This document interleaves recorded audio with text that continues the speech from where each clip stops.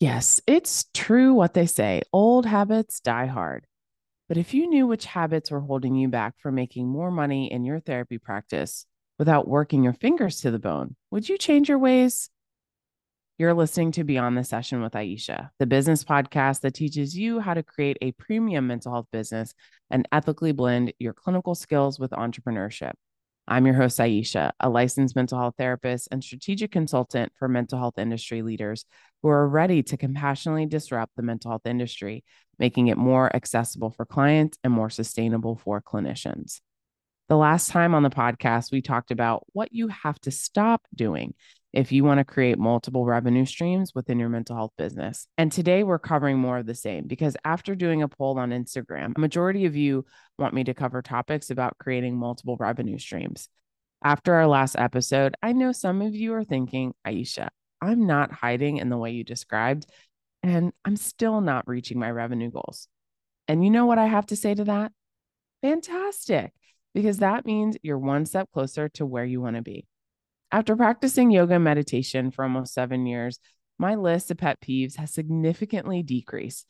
But one that has yet to float off the list is when private practice owners say they're behind on their notes. If I hear one more private practice owner say that they are behind on their notes, I'm going to scream. As a founder and mental health industry leader, worrying about your notes is an employee problem, and you are no longer an employee. As an employee, your caseload was too high. As an employee, your schedule was jam packed. As an employee, you had to see clients that had conditions that were beyond your scope of practice. As an employee, you were overworked and underpaid. And now that you're your own boss and a small business owner, someone who can set the limits of your caseload, create your own schedule, see the clients your clinical skills are well aligned to serve, and someone who has the ability to increase how much they're making whenever they want to. How is it that you have the same problems that you had when you were an employee? I think if Einstein was still alive today, he would join me in saying, make it make sense. There are so many tools out there to help you do your notes efficiently. And if you're not into AI tools that will help you write your notes faster, fine. I will not go there with you today. But if you use Simple Practice, they have a tool called Wiley Notes and Treatment Plans. Now, this episode is not sponsored by Simple Practice yet, but if you're out there listening, send me an email.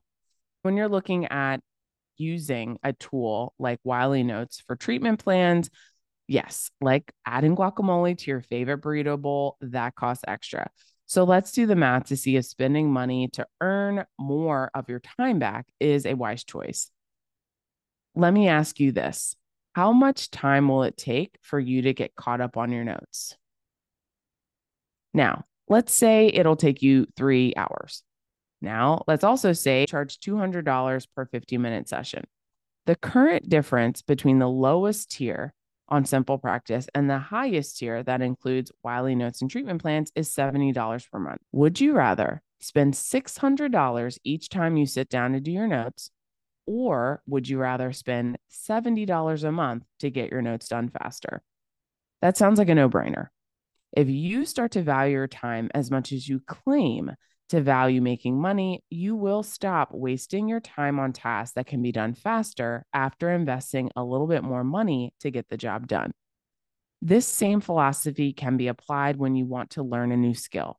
Let's say that you want to take a trip to Italy next year and you'd like to learn the language enough to hold a conversation, order food off the menu, and read street signs to navigate around town. If someone gave you the option to learn Italian in 3 years or 3 months, with each option requiring you to spend 45 to 90 minutes a week, and your level of proficiency would be the same, which would you choose? Most people, most reasonable people who value their time would choose 3 months because once you've reached your desired proficiency, you can move on with your life. You can take up other hobbies, learn a new skill, and you'll have the option to continue to practice Italian at a high level of proficiency until you leave for your trip. And for those of you who have learned multiple languages, you know that the more confident you feel when speaking the language, the easier it is for you to relax and enjoy experiences when speaking that language is the only option. Using your time wisely seems to be an easy way to go about life. And this is a reasonable way to go about learning the skills you need to run a sustainable mental health business. You're listening to this podcast because you have the goal to increase your revenue streams. And you could do this on your own, and it might take you years to figure out what to do and how to do it well. Or you could use proven strategies that have helped dozens of therapists that have secured paid sponsorships for their mental health podcasts only after releasing a few episodes. Therapists who have reached their first $10,000 month while the rest of their colleagues around them were claiming that no one wants therapy anymore because their caseloads are drying up. If you think shouting on the internet, "I'm accepting new clients," is going to fill your caseload more effectively than using proven online marketing strategies, then be my guest. But if you want to fill and refill your client caseload with ease so that you can have time, energy, effort, attention, and focus to expand your private practice into a premium mental health business that books clients on autopilot and makes room for you to have a thriving lifestyle, then the Strategic Incubator is for you. The Strategic Incubator is an individual coaching and accountability program to help you reach your revenue goals. I only open 3 spots at a time. So if you want to learn more about how you can have sincere sales strategies and ethical marketing strategies to reach your revenue goals, then click the link in the show notes for more details.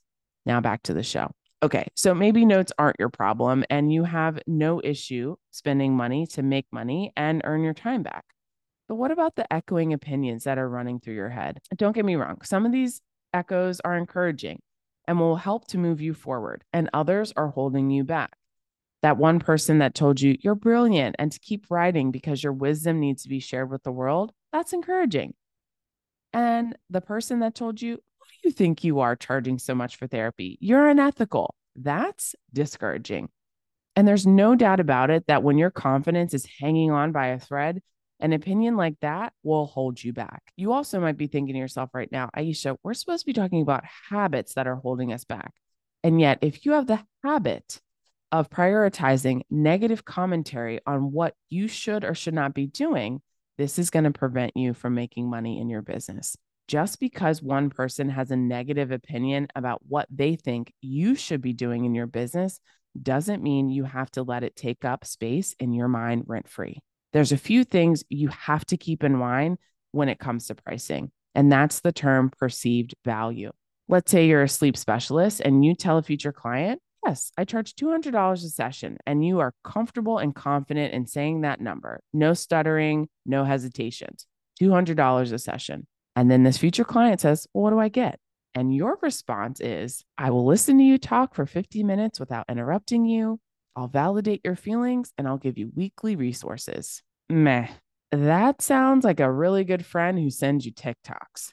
But if you tell someone you will have a custom sleep hygiene routine, and after 3 months of weekly visits, you will sleep better and have fewer nightmares, who's going to turn that away? See, you have to be specific about what your future clients can expect as a result from doing therapy with you. If not, your services will always look overpriced and not worth it. I've said this once and I'll say it 1,000 times. When it comes to therapists' opinions about your session rates, remember that your business revenue doesn't pay their bills. So until it does, they don't get to tell you how much you can charge. Other phrases that will hold you back from creating multiple revenue streams in your private practice is, "I don't want to use online marketing because I don't like being the center of attention." So I'm going to counter that phrase with this common phrase, and I'm sure you're very familiar. "It's not about you, it's about the client." That seems a little gaslighty, doesn't it? But here's the thing, that's not my intention. I want you to think about this for a second. If you really believe that it is not about you and about the client, then you should have no problem talking about your mental health business on the internet because you created this business to help people.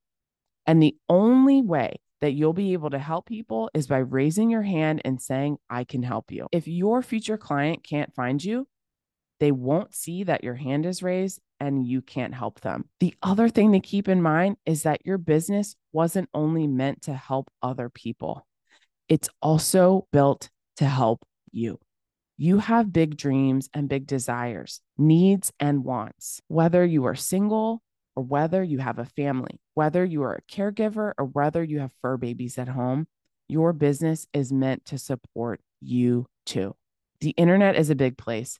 And so you have to do certain things to stand out and grab the attention of your future clients so that you can help them and help yourself. Can you spend your time attending in-person networking events? Absolutely. And if that is the only thing you are going to do to get clients, you have to connect and spend a lot of time with your referral network in order to make your in-person efforts effective. And I hate to break it to you, but most of you are connecting with the wrong people, people who see you as competition.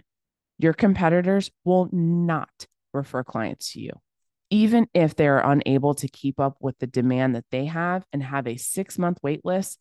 They would rather hoard future clients than help you. Save yourself the headache and heartache and connect with people who don't see you as competition. You're probably wondering, well, who are these people, Aisha? Well, I'll be covering this topic and more during my live Q&As on LinkedIn. Think of it as Beyond the Session with Aisha live. During these live listening sessions, I'll break down a topic from the podcast in a deeper way and then invite you to unmute your mic and ask me your questions about ethical marketing strategies, booking more clients, and making more money so that you can pay yourself a livable wage, save for an early retirement, build your dream home, plan your dream wedding, hire a housekeeper, or fill your week with guilt-free days of rest and relaxation. Whatever you want and need to have a thriving lifestyle, building a premium mental health business can help you get there. Now, if making money, spending money, or even saying the word money makes you feel uncomfortable, I sincerely recommend that you seek professional support. I can teach you how to make money, but if you are having an allergic reaction to the reality that you need money to survive, you won't make a dime. If this episode of Beyond the Session with Aisha has made you think about your ability to ethically blend your clinical skills with entrepreneurship, let me know by leaving a 5-star rating on Apple Podcasts or on Spotify. Until next time, take care, talk soon, and keep thriving.